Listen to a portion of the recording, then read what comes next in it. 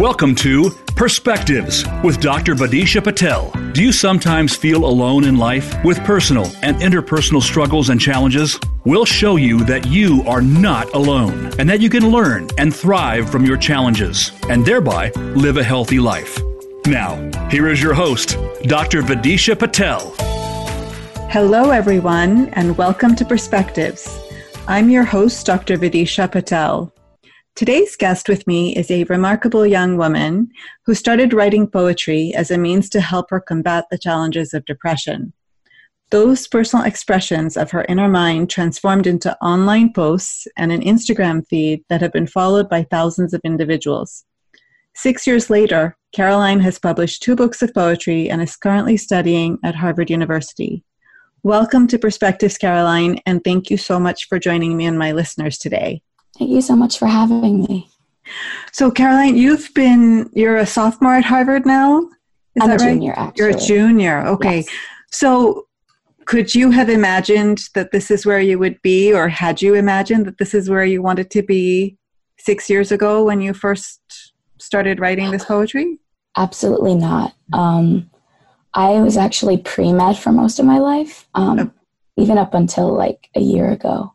Okay. I really thought I was going to be a doctor. And so writing really came out of left side for me. I did not expect it to have such a big impact in my life. And I never thought I would love it as much as I do. And it really, over the past few years, has really just completely taken over my life, and in a good way, in an amazing way. And I'm really, really grateful for where I am right now.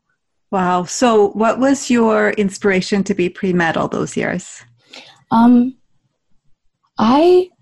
I think I've always just wanted to do something where I was helping people. That was really the main underlying theme behind it. And I wanted to be doing something professional, and the idea of getting to help people through being a doctor and through medicine really appealed to me. And I think that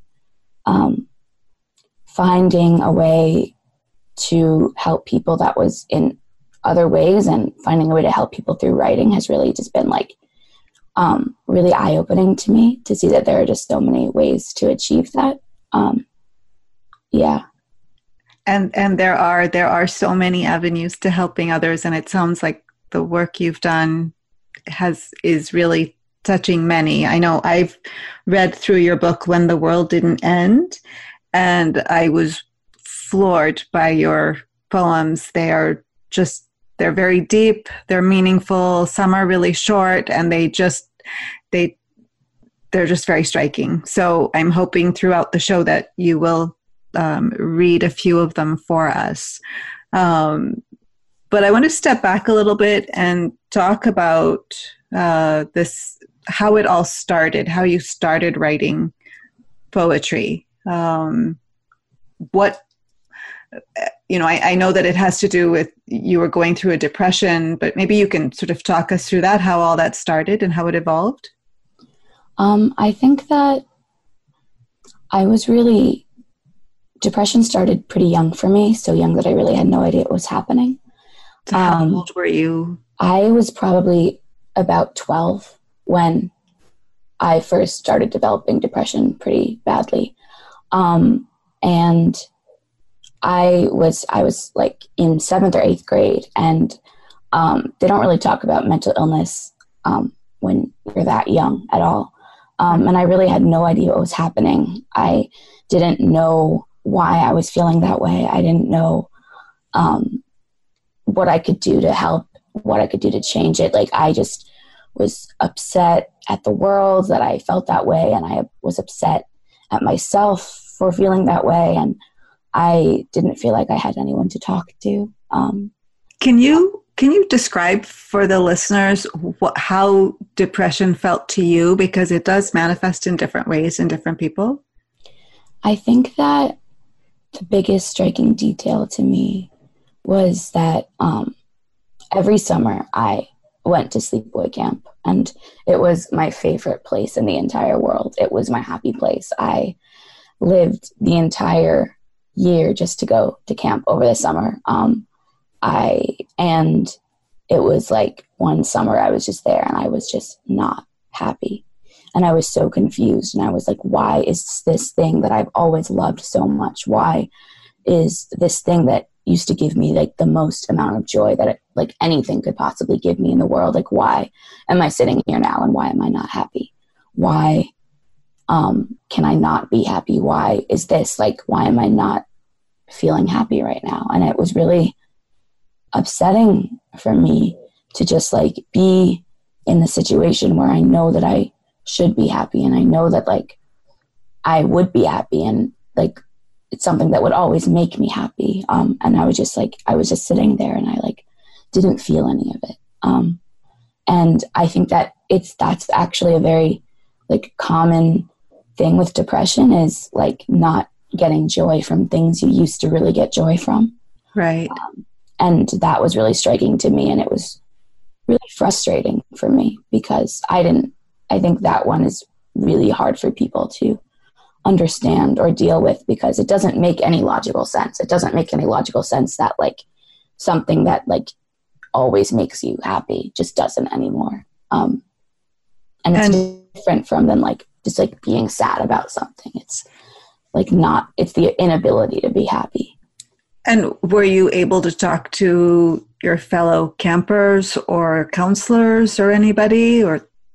Not really. Like I really didn't feel like I could talk to anyone. And that's how I started writing, is that I felt like I had no one to talk to. And so I would just pull out a journal and just stream of consciousness, write down anything that I was thinking. Because it felt like a way to get out everything that I was feeling. Because I felt like I couldn't really talk to anyone about it because no one would understand. Yeah. Did you try, or did you just decide that nobody would understand? I think that I did try a little bit. But I think that I also felt like I had to be happy. I was known as a kid as like the happiest kid. I was always so happy and so outgoing and so excited and so energetic. And like that was who I was growing up. And like that is who I was known as to not just the other kids around me, but to like the adults around me. And so I didn't really feel like I could be sad or I should be sad. Like I didn't really feel like that was something I was allowed to be. Just because everyone was sort of expecting and sort of knew me as this really happy kid. Right. That's a lot of pressure. That sounds like a lot of pressure for a 12-year-old. Yeah. I mean, I'm sure that I didn't actually. I think I put a lot of pressure on myself to be that kid as well. Right.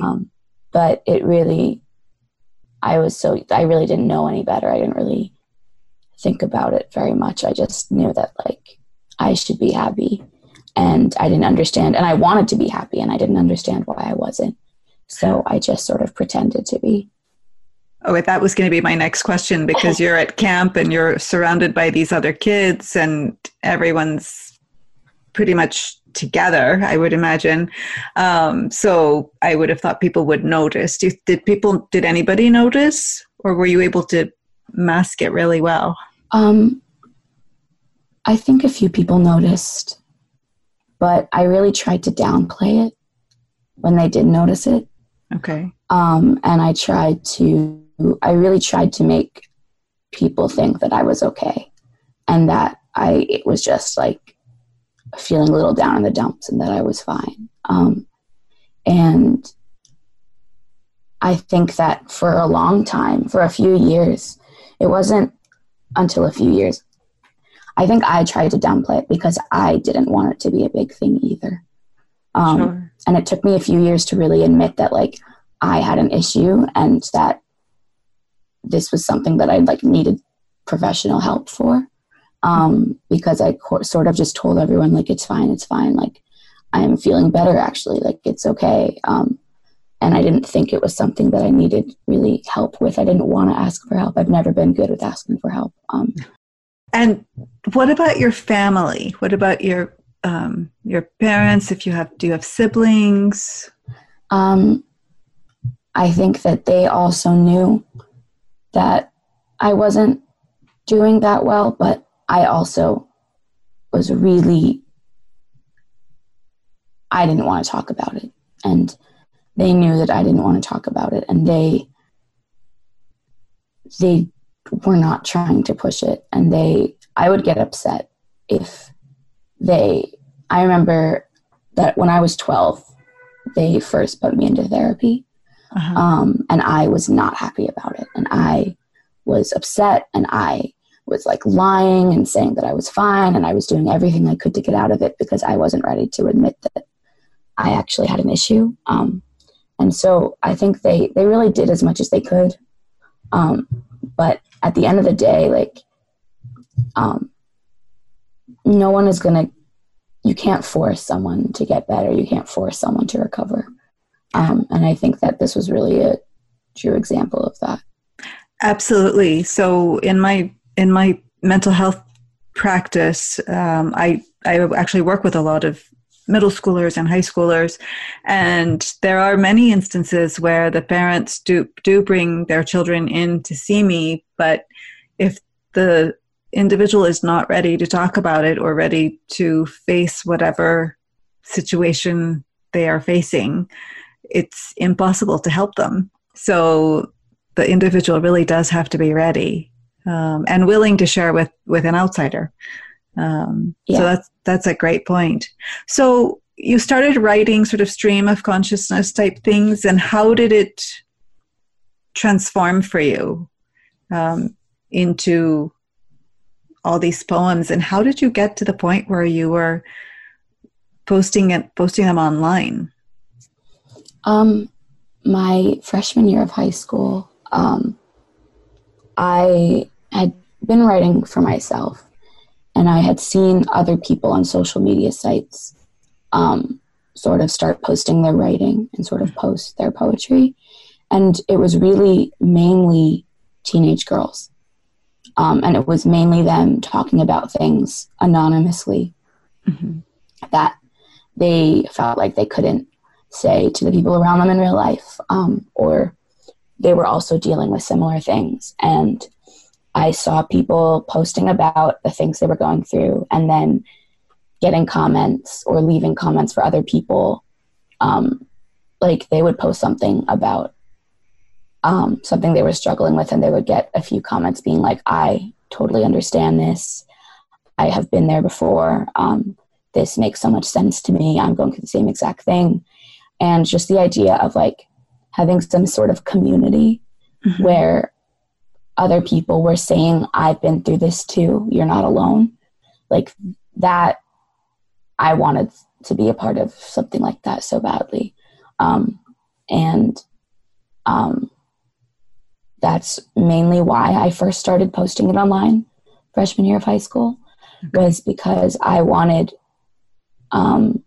there to be people, I wanted to be able to talk to people who were going through the same thing as I was. And it felt very low pressure because people would post under pen names, or a lot of people, like I did, would just sign their pieces with their initials instead of their name so that it would still be anonymous. So was it more comfortable because it was online and it wasn't a physical interaction? You know, it wasn't live in person? Yes, definitely. I definitely felt like there was a lot less pressure because not only was it online, but I wasn't even using my name. And I could really just like go online and find people who understood what I was going through without having to like talk to the people I knew in real life or admit these things to the people I knew in real life. So it's sort of like living a double life, because your authentic self was posting online, but it sounds like you were still going through school and still putting on a mask of being a happy, adjusted teenager. Yeah, and exactly. That must have been exhausting. Yeah, it was. It was, I think, somewhat of relief to go from hiding everything from every single aspect of my life to being able to be honest in one small channel of it. Mm-hmm. But at some point it did become pretty tiring to feel like I could only say these things, these certain things, these specific things to online audiences or random people online instead of the people that I actually knew. And I think that it sort of helps. I think that writing helped me realize that I needed to be more open and honest in every aspect of my life. I think that I started writing when I was 12. I started posting it the beginning of freshman year of high school. And I finally admitted that I needed therapy and I wanted to go to therapy starting sophomore year of high school. And it took about a year of sort of being able to talk about those things, at least with someone or some people online, for me to be like, okay, like it took a lot of honestly seeing what other people were posting and seeing how I was reacting and seeing how I was saying, like, keep yourself safe, like maybe try and talk to someone in real life. Like I was giving that advice to other people. Right. And realized that I sort of needed to take it myself too. And so we're actually I'm going to stop you right there. We're going to go to a commercial break. So please stay tuned. I'm talking to Caroline Kaufman, poet and author and junior at Harvard University. If you have any questions, you can email me, Dr. Vidisha Patel at drvforkids@yahoo.com, and we will be right back.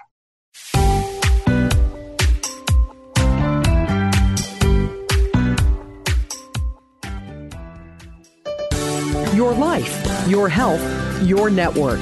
You're listening to Voice America Health and Wellness. Have you stopped to think seriously about hypnosis? Hypnosis can set you on your way to better health, can free you from anxiety, phobias, and so much more. Join host Inez Simpson for Hypnosis Everywhere. Inez Simpson and the Simpson Protocol. This show is for anyone from the experienced hypnotist practitioner to the merely curious. Inez Simpson offers tools and insights from the whole world of hypnosis, with guests and open discussions. Hypnosis Everywhere. The Simpson Protocol airs live every Wednesday at 11 a.m. Pacific Time, 2 p.m. Eastern Time on Voice America Health and Wellness. Do you feel that you aren't at your best when it comes to your personal health? Even if your doctor gives you a clean bill of health and says everything is in working order, perhaps you aren't feeling at the top of your game. Dr. Rebecca Risk overcame pain and fatigue despite all tests to the contrary. Learn how she put her health back on track and how you can too on Falling Through the Cracks, live every Monday at 9 a.m. Pacific Time, 12 noon Eastern Time on Voice America Health and Wellness. Have you had a chance to check out Voice America's online magazine and blog? If you love our hosts and shows, check out articles that give an even deeper perspective, plus topics about health and fitness, movie reviews, philosophy, business tips and tactics, spirituality, positive thought, current events, and even more about your favorite host. It's just a click away at blog.voiceamerica.com. That's blog.voiceamerica.com. The Voice America Press Blog. All access, all the time. Step into a healthier you. Voice America Health and Wellness.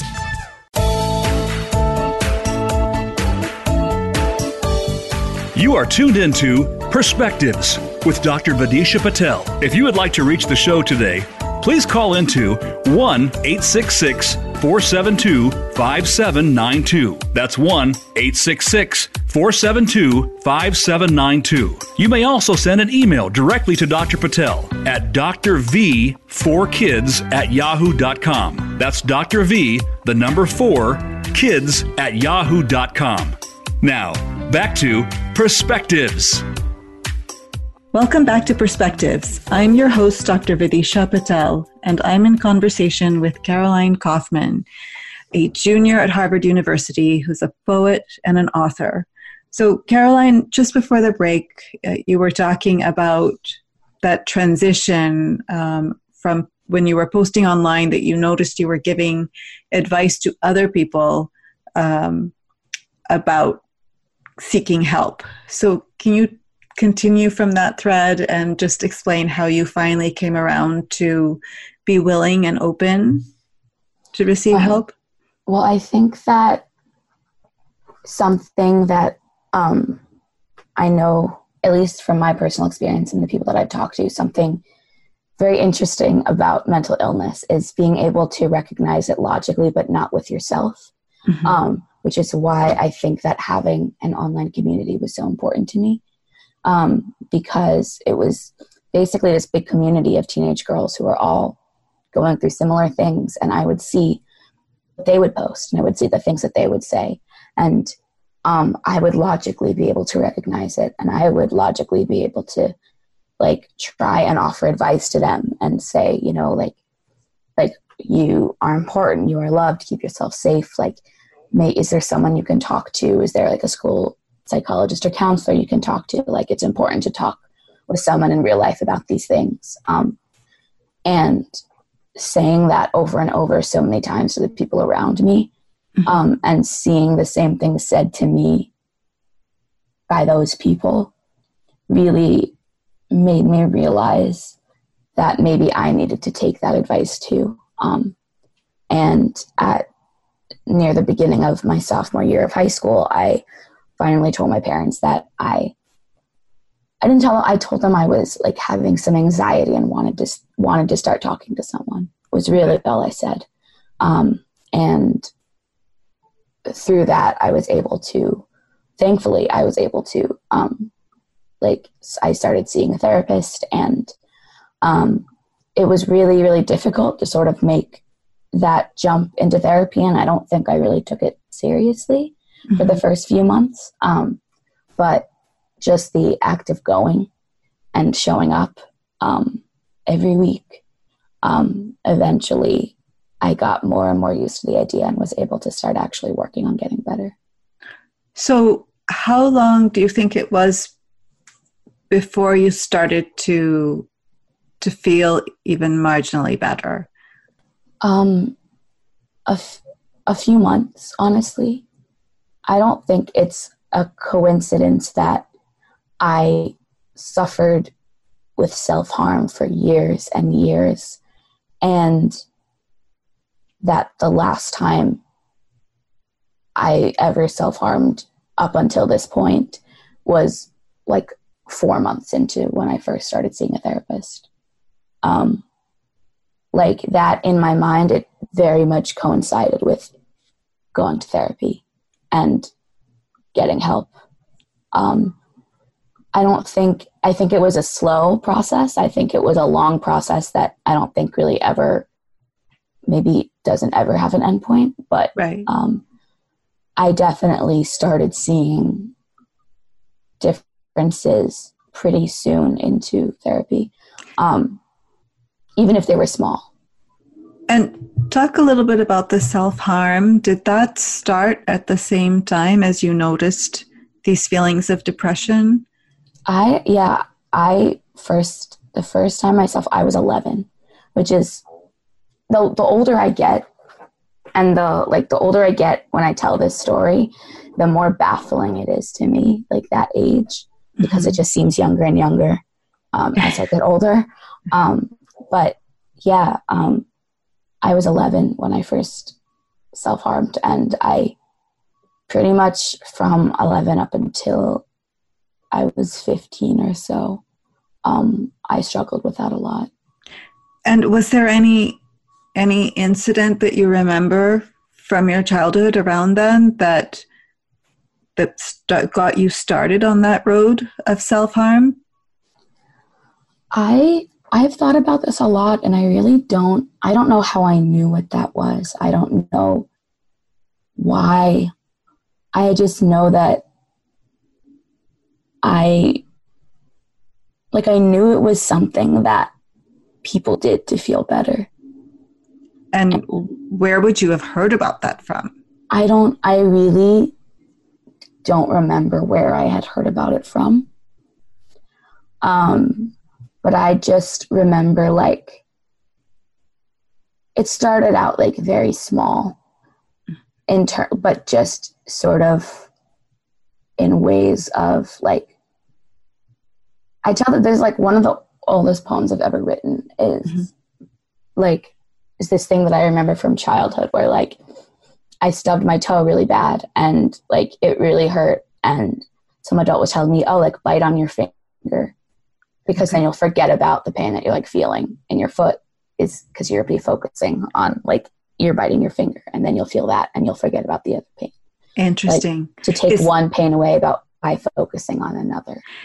Is that poem included in your collection of poems? No, I think, but if you go on my Instagram and like scroll all the way back to the very beginning, I think it's like the first or second poem I ever posted.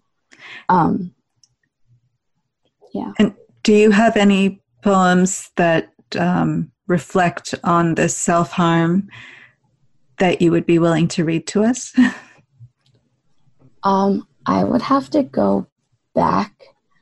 I think I really kept a lot of the more graphic poems out of the published collections. Okay. Well, because I think looking back, a lot of it, I don't want to say that it was glorifying it because I was going through it and it was how I was trying to make sense of it in my head.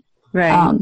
But I really tried to make sure that everything that I put in these books had at least some form of positive outlook or some sort of understanding that like those things weren't okay. Right. Because I don't want like a 12-year-old to read my poetry and like that's how they learn about self-harm and like they hear, oh, that helps someone feel better, so I'm going to try that. Like I never want that. Absolutely. Case. Absolutely. Is there another poem that from early on from your collection that you would be willing to share with us? Sure. I mean, like, do you have a favorite? Yes. There's so many of them. In this most recent one? Uh-huh. The one that you mentioned earlier is actually, I have that here ready to read also. I think that it touches on self-harm, but also sort of what I was saying is trying to keep a self-awareness. Right. Yeah. So when I was 12, all the sharp objects were taken out of my room. No shaving razors, no scissors, no thumbtacks, no staples.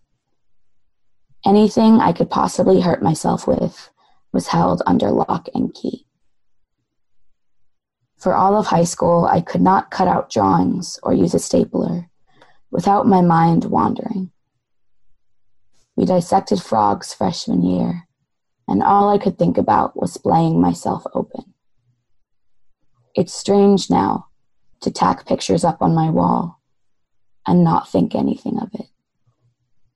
To pry a staple out and instinctively pull back my hand when I feel the sharp edge poking into my skin. It's strange, but it's freeing. Thumbtacks are just thumbtacks. Staples are just staples. And nothing else ever crosses my mind.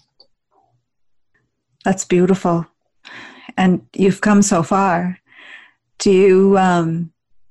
what do you feel when you read this particular poem about a time in your life from 4 years ago, really, is when you stopped doing this, correct?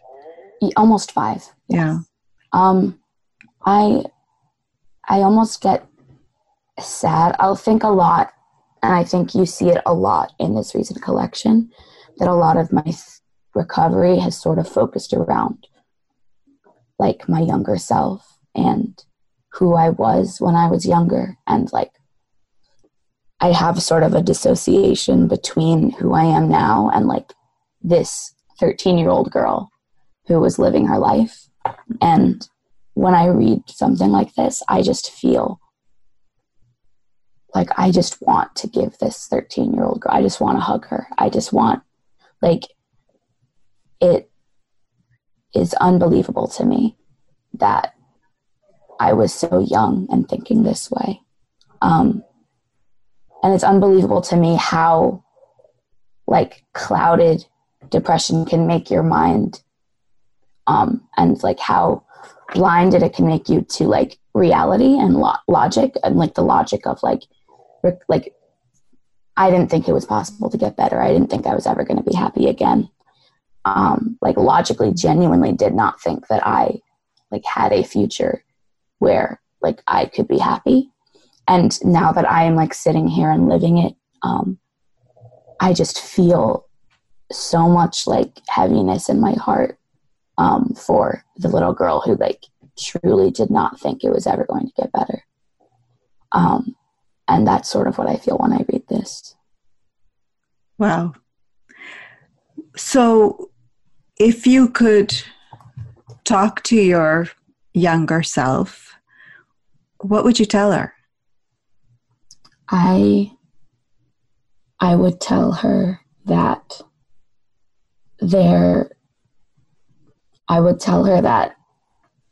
she is going to meet so many amazing people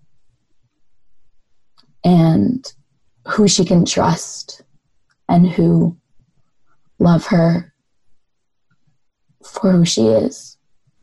And that includes all the bad days. I'm sorry, I'm like even tearing up right now. Oh, I'm sorry. No, it's totally fine. I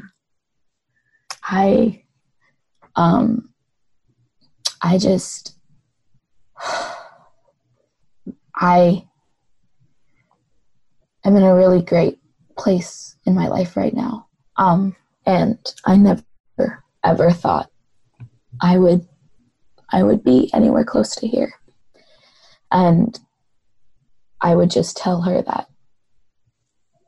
that mental illness sucks, and it's not anything that I still haven't gotten over it, and I still have my bad days, and I'm still in therapy, and I'm still taking medication, and I don't know how long I will have to be doing that. I may have to do that for the rest. I really don't know.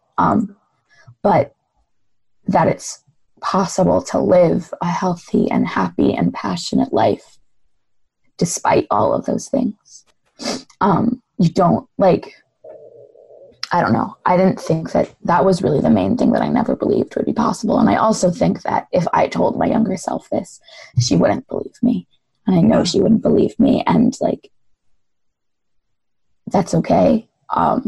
Because I at least I have the hindsight, I know now, logically.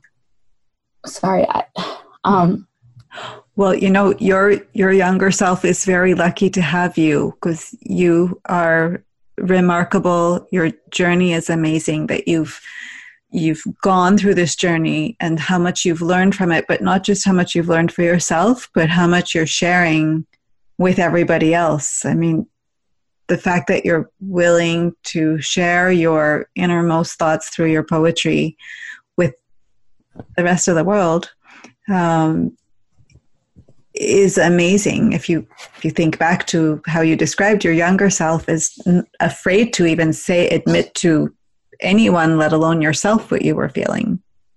Yeah. So I am just amazed by you. I think you're remarkable, and what you've accomplished already is really remarkable. Thank you. You're welcome. We're going to go to a short commercial break, so don't go away. We'll be right back to talk some more about how poetry has helped Caroline maneuver her way through her depression, and about how she's been sharing her story with the world. So we'll be right back to Perspectives.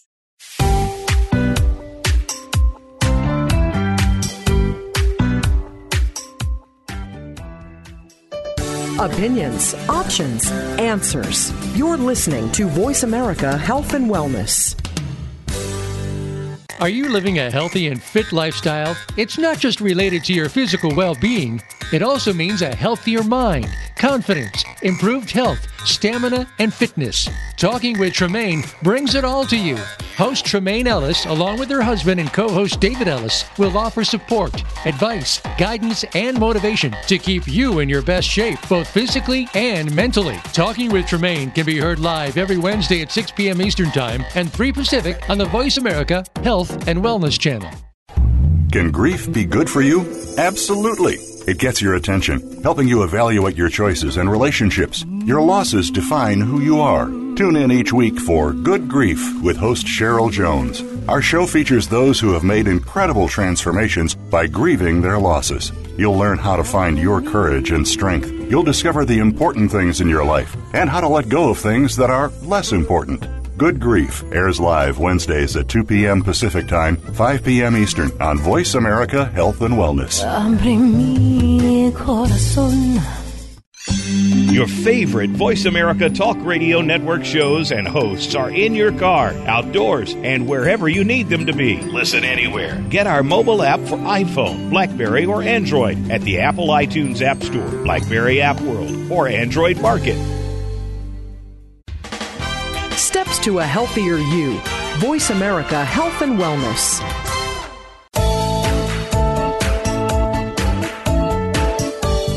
You are tuned into Perspectives with Dr. Vidisha Patel. If you would like to reach the show today, please call into 1-866-472-5792. That's 1-866-472-5792. You may also send an email directly to Dr. Patel at drv4kids@yahoo.com. That's Dr. V, the number 4, kids@yahoo.com.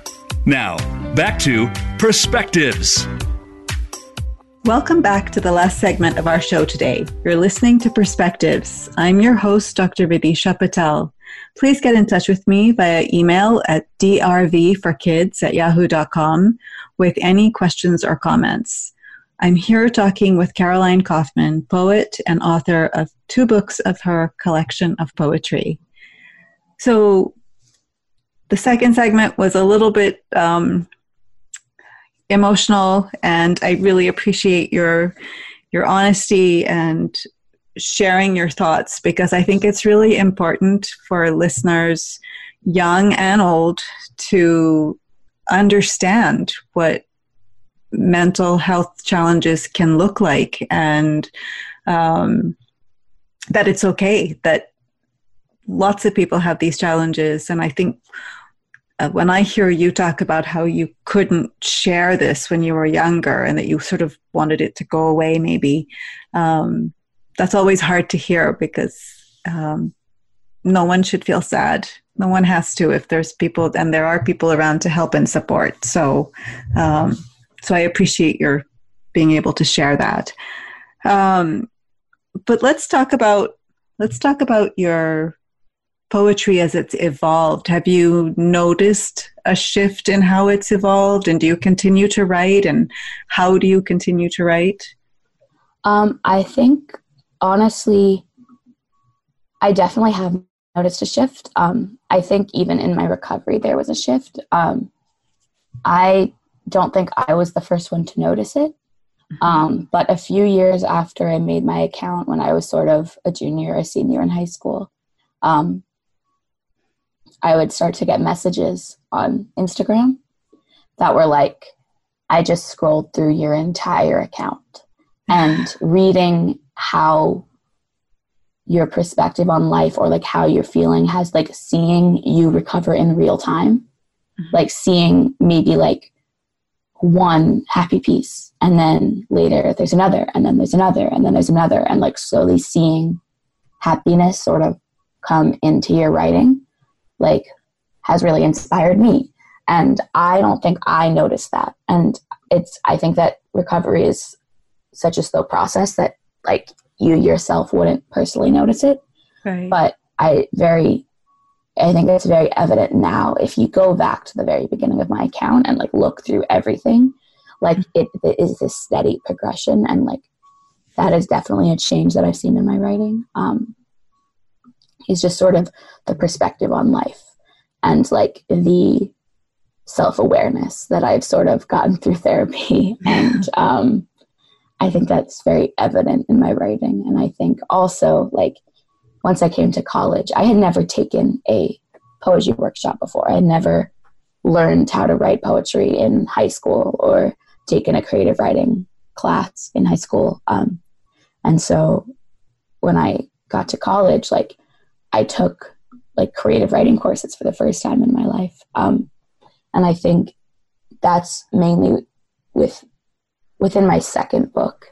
A lot of the pieces that I wrote that are in the second book are actually pieces that I wrote like in classes, like in specific poetry workshop classes that I'd never taken before. And I think that I've definitely seen a change in my writing through that. Also, like, I think that one of the reasons I'm proud of this most recent book is because I think my writing has matured a lot, just within the few years between the first and the second one. Because I was like actually like studying writing for the first time in my life. So those I think are very different changes, but both very like big changes in terms of sort of how my writing, like the tone of my writing, I guess. And what is your writing sort of, I don't want to call it a schedule or routine, but when do you write? Because if I'm assuming you're now taking more writing classes, and yes. So you have to write for those. But when do you do your personal writing, or is it all intermingled? It's all intermingled. I don't think I could do writing that wasn't personal writing. Okay. Even when I was writing for these classes, it was still about me and it was still personal. And I'm lucky enough that like the classes that I was taking and the people who were in those workshops were all very open and honest about their lives. And so it wasn't weird for me to be writing about super personal things. Okay. But in terms of like how I write, I do try and schedule days where I will just like sit in the corner of Starbucks or some cafe and just sit for 5 or 6 hours and just write for just hours and hours on end, no break, and just get down any thought that's happening in my mind. I will write about anything that I'm thinking until I feel like I have absolutely nothing to write about, and then I'll write about the feeling of having absolutely nothing to write about. Like I will literally just really try and get out everything no matter how bad it is, especially if it's bad. Like those are really my times to like feel free to get out everything that I'm thinking at all and just sort of clear my entire brain. And then by the end of the day, I will sort of go back through and see like what there is to delete, what I like, what maybe could be saved for later, what is a good idea that I maybe want to expand on. And obviously not everything is good. Most of it is bad. But I think that what really helps me in being able to write is understanding that not everything is going to be good and like accepting that like part of the process of making good art is making bad art, and like allowing myself to not feel like every single thing I write has to be perfect. Allowing myself to make bad art, make cliche art, write things that are absolutely awful. Because like you have to write bad things in order to write good things. Like it just brings you like one step closer to the next like thing you write that you actually like. But even when I don't have those scheduled writing times, I also find myself really writing anywhere that I get an idea. Like there have been multiple times where I've been taking notes in the middle of class and I will have to flip the page over and just start scribbling down whatever I was thinking about. Like it's fun. I can look back on my notes from last year and like the bottom half will be like notes about like some novel from the 18th century. And then like at the very top margin, I have like the outlines for like what is a poem that is in this book right now. That's amazing. I have like been at dinner with my family and gotten an idea in the middle of dinner and like excused myself to go to the bathroom and like written the poem in the bathroom quickly on my phone and then like gone back to the table. Like really, I will write anywhere and any time that I get an idea.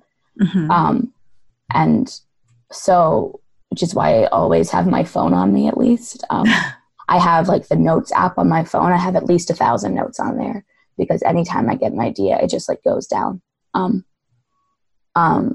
So it's really like I do schedule time, but really any time that I get an idea, I will really stop whatever I'm doing in order to write it down. Wow. And you mentioned, you sort of hinted at, you don't know, you're so much happier now, you don't know how much longer you would have to take medication or if you would have to take it for the rest of your life. And do you have relapses, or is it just sort of down days? I absolutely have relapses. I am fortunate enough that like I'm sort of able to recognize when they're happening, so that it's not as scary. Like I think that a big thing when you are first going through depression or you're going through your first depressive episode is that you have no idea what's happening. And you're like, what is happening? I don't understand this. I don't know what's going on. I don't like this. I don't want to deal with it. And you avoid it. And like, it can just make it worse and worse and worse. And I think that I'm very lucky now because I still think that depression can not make you see things totally logically, and it might take me like a while to recognize it, but I feel like now it's much more like, oh, I know what's happening because I know how I get when I'm starting to go through like a sort of depressive episode. Like I know how it feels and I know what that's like, and I know that I can get past it. So it's a lot less scary and a lot easier for me to accept and sort of face head on when I do experience it. Right. That self-awareness is very important. Yeah. And even when I don't have the self-awareness, my therapist is sort of there to be like, this kind of sounds like exactly what it sounds like. And I'll be like, oh, I can't believe I didn't even recognize that. But I'm lucky that I think that it becomes less scary once you are used to how it manifests, and you are very confident in the fact that you can recover from it and you can come back from it. Right. So I have to ask you, what advice would you give to parents who are concerned about their kids? I would say, I know that it's difficult, and I know that you can't force a child to, like, you can force them to go to every therapy session. You can drive them to the therapy sessions and you can sit in the waiting room while they are but I would sit there in total silence for an hour. Like I did not want to be there. And I think really the only way, I don't know, I think my advice would be to be open about the things that go on in your life as well. I think that when people feel comfortable talking to me about what they have gone through, it makes me more comfortable talking to them. I think that I've seen it a lot where everyone feels like they're super alone and that no one would understand what they're going through, so they don't talk about it. But then everyone is going through the same thing and just nobody knows it because no one's talking about it. And I think that, like, if I knew that, like, there were people around me going through the same thing, or not even the same thing, but, like, if I had been told that, like, this was okay, like, I think it's natural for parents to be scared, and I know that it's really scary, but reacting in a way that makes it seem like what is happening is something really terrible and bad and scary, would only made me more scared. It only made me less, like, want to talk about it less, because I felt like it was a bad thing. I felt like therapy was almost a punishment for like whatever I was feeling, and I felt like I had done something wrong. And I think it's important to make sure that these teenagers or middle schoolers, like, don't know that it's not something wrong or bad or their fault. Right. And to sort of make them feel comfortable talking about their lives by talking about your own life, and make sure that they feel comfort and safety instead of like being scared and anxious and upset, and like because you are scared and anxious and upset. Right. That's wonderful advice.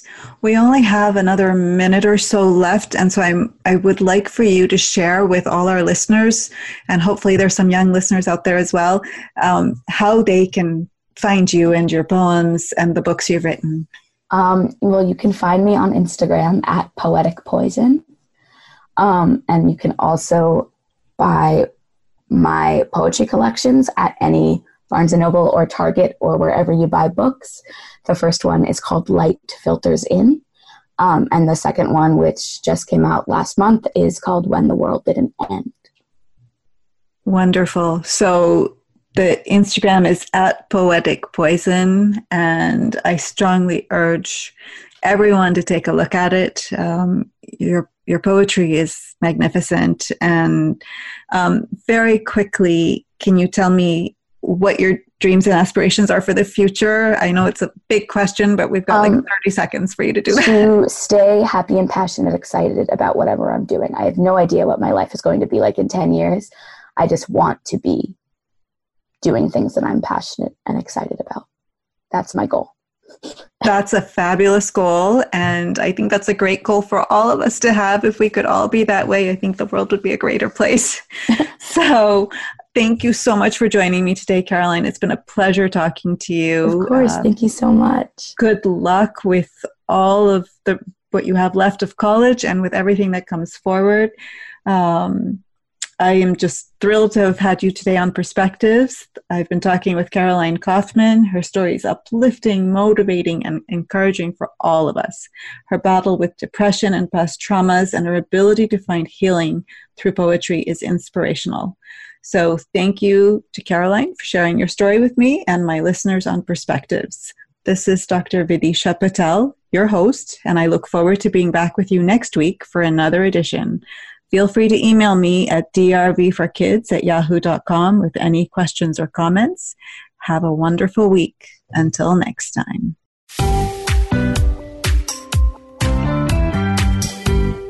Thank you for listening to our program this week. Another edition of Perspectives with Dr. Vidisha Patel can be heard next Wednesday at 10 a.m. Pacific Time and 1 p.m. Eastern Time on the Voice America Health and Wellness channel. Until we talk again, have a lovely week.